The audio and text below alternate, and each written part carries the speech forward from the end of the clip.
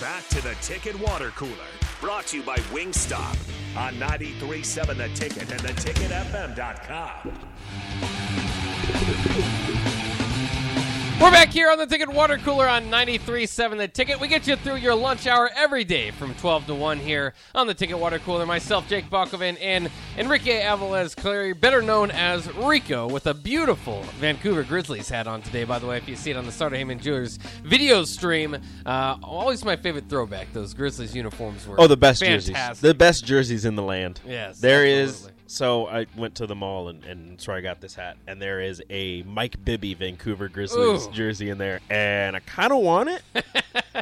Like, I don't really care for Mike Bibby, but the jersey's pretty fresh. I was a big Mike Bibby guy, more when he was in Sacramento, though. There's also a Deion Sanders, Falcons jersey. Nice. Like, there's a bunch of cool jerseys some good in throwbacks the there. place where I got this. No free shout-outs, though. That's right.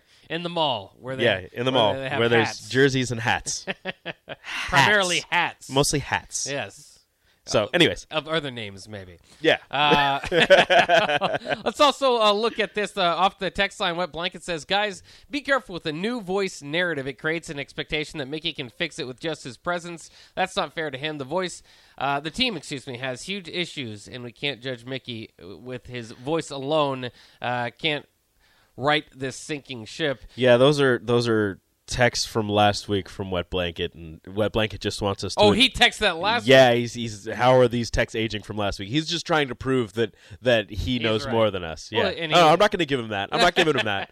No, Wet Blanket. He did predict 5 and 7. You know what? You know what, though, Wet Blanket? Some good text. Some spot on spot on text, but I'm not giving you the sentence you want.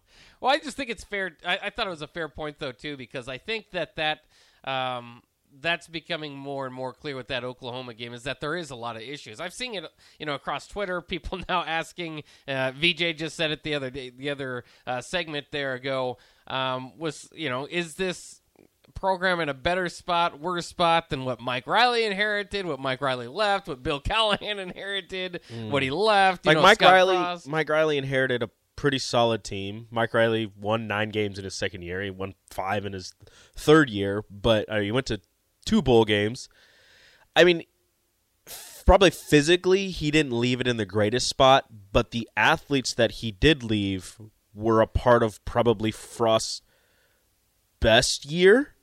Where he went 4-8. He went 4-8. Yeah, one of his best teams. His 2 best teams, I think, went 4-8 and 3-9, which is the odd. Yeah, kind of the odd thing about the whole deal. I don't know. I don't want to get into the whole who left the program in a worse state type of conversation. But right now, it doesn't look like it's in the greatest of states. So, and I honestly don't know how much from like a Mickey Joseph side we can take from the Oklahoma game, but if people, and I've seen it on Twitter, want to go the route of, oh, well, Scott Frost was only losing by 1 score. No, if Scott Frost was here, that game still happens. They were physically overwhelmed. They were slower. They weren't as strong. They weren't as physical as Oklahoma was in that game. And that's just kind of how this team has been through 4 games. I forget week 0. Yeah. They're in the 4 games now. Yeah, I mean, I think, especially without the transfer portal, you think of the roster overall, what it would look like.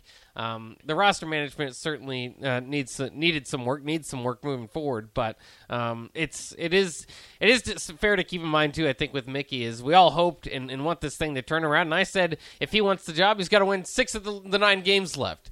That looks like it's going to be pretty difficult. It's going to be really hard. That's what I think. That's what you need somebody to really earn it. It will be very difficult for him to earn this job, in my mind, with somewhat, what you consider the mess that he's taking over.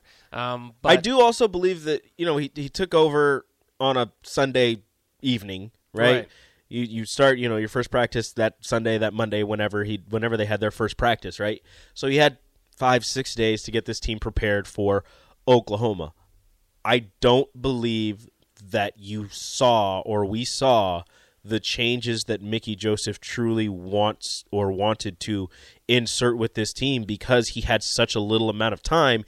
He didn't want to change everything right away. Maybe he wanted to keep some things the same and just kind of tweak things here and there and see where he could go from there. But now that he has a bye week, I, for one, am expecting a lot of changes to the depth chart. I'm expecting different people to probably be starting at different positions, maybe some people moving. I don't know exactly. This is just kind of what I'm expecting to see happen, because you had 5 or 6 days. Maybe you were believing if we just tweak a couple things here and there, maybe we can get things fixed. But now that you have, 2 weeks to get ready for another opponent, you can make more sweeping changes and get people more prepared for whatever position they're going to be playing. Oh, and I think that's fair, and I hope that's the case, and maybe we'll see a great story by the end of it of a guy that just didn't get a shot under Frost that really steps up and takes ownership of this opportunity and just blossoms under Mickey Joseph. At the same time, I don't know if you have a bunch of all-conference players buried on the depth chart. This is the reality, maybe somewhat within that game kind of just set in. This is difficult. This is going to be hard. This is not just switch a leadership and all of a sudden your team is back on track. This is a lot to ask. Nobody plans or should plan for a 1-2 start and then a quick fix will just fix the whole thing. This is going to be hard for Nebraska to do. At the same time, I do agree with you. I don't think it's fair to completely or too much put too much on that game because that's a lot to ask for a quick turnaround. And so we'll kind of see how the rest of the year plays out. But I'm thinking, just even after watching that game, because it is, regardless of how fair or unfair it is, that was the debut. You only get 9 chances. That was one of them, and the biggest one as far as knocking somebody off. And it's part of the resume now. And so I agree that things can get better, but I also I have to admit I have less hope that this team can make that quick change and all of a sudden maybe get to a bowl. At this point, if I had to bet on it, I'd probably say they're not going to It's going to be pretty darn difficult to make a bowl game at this point. It might be tough to get to last year's win total, which was 3. Yeah. I'm not going to go out on a limb and say that I see, however, I can't look at the schedule and say for sure that there are any wins left. I do believe that Nebraska can still go out there and win a decent amount of games. I'm not going to put a number out there because I have no idea. I don't know who they could beat, who they'll lose to, because, like I said, that was the first week of Mickey Joseph in charge leading practices. Now he has 2 weeks to do what he wants with this team. As Trev Albert says, he wants him to lead this team like he is the head coach. He's the interim head coach, but he wants them to lead this team and make decisions as if he is the permanent head coach. So we'll see the decisions he makes, the changes he makes, the whatever happens under Mickey Joseph's reign for the rest of the season. It's going to be, I don't know if it's going to be great, if it's going to be good, but it's going to be interesting. Yeah, somebody also points off the text line, did you watch Big Noon Kickoff? Urban Meyer picked us to win the game and had nothing but compliments for the state of Nebraska and the university. Pre-interview butt kissing, is what he's singing? I don't know. I mean, that was also a whole side story this weekend, was that Meyer was very complimentive, not just pre-game, but when he took over for Gus or went in the booth after Gus too. Well, when he was in the booth, they asked him about his prediction, or no, I think it was afterwards, and he commented and said, I may have been swept up in everything that was going on. Yeah, he was the fan base and just the excitement. So that's why he picked Nebraska. Right.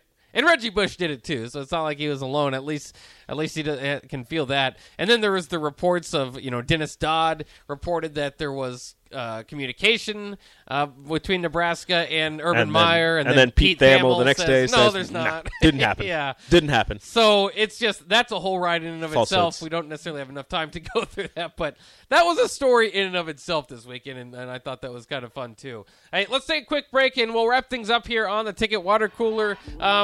Going through, like I said, the rest of college football, because I did want to get Rico's thoughts on a lot of these scores. It was a fascinating week in college football. Some of those games that stood out to me, A&M over Miami, a lot of teams struggling. Northwestern losing to Southern Illinois doesn't necessarily look good. Adrian Martinez apparently needs to be more aggressive. Is that a good idea? That's what Kansas State fans think. We'll talk about all that stuff coming up next year on the Ticket Water Cooler, 93.7 The Ticket.